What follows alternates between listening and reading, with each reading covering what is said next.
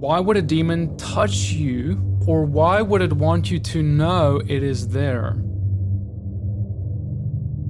I was at my daughter's house staying overnight, and one night I felt something touch my right shoulder chest area, and I brushed it away, whatever it might have been, as if you were brushing away a bug. And then it was pitch black in this room, but I could see a smoky shadow. I didn't think too much about it because it didn't make me afraid. But later I realized it could have been an evil spirit or demon, and so my question is, why would a demon let you know it's there? Here's what I'll say. As to the first question, why would a demon let you know it's there? Okay, so this thing of demons in houses, haunted houses, stuff like that, you know, we see it even in movies, and shows have been made about it, and we hear about it. Well, yes, demons can manifest in the physical. They can manipulate physical objects. They can allow noises to be made in a house. Demons can do things where they've been given authority. As believers, we should not fear demons, but we also shouldn't open doors to them, because ultimately, you know, believers can have whatever they want. People say, oh, well, how can it be that a demon influences a believer's life? How can it be that a demon, oppresses a believer? Well, a believer can have a demon because a believer can have whatever they want. A believer can go and watch pornography. A believer can lie and steal and even murder.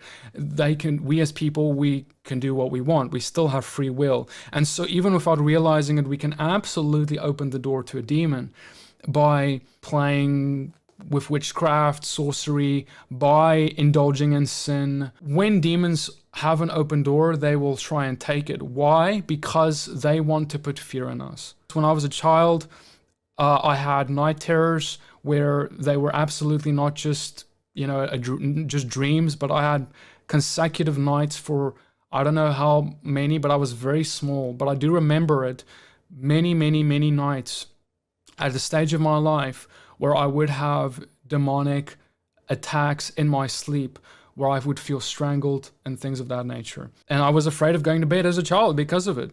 The demons were scared of what God was putting on my life. The demons were scared of the calling. The demons are scared of the kingdom of God, and they will try and put fear in you.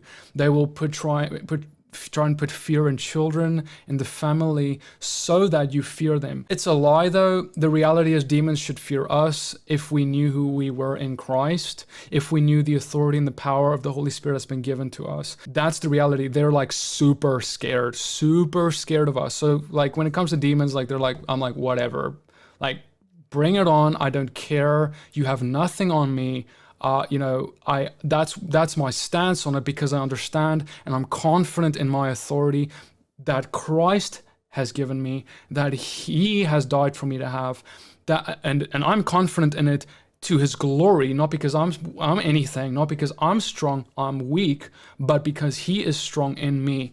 And so there is a confidence that I can have over the kingdom of darkness, because Yeshua has put them under my feet, and I do not have to fear them.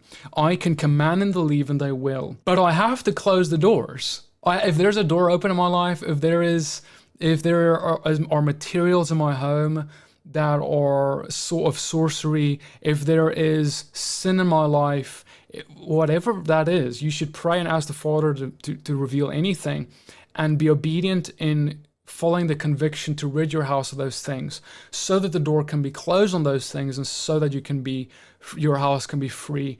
So that's what I would say as to why. It's to put fear in you, because they're scared of the calling and the of God on your life and on the lives of those in the household. We should not be scared of them. We should just cast them out.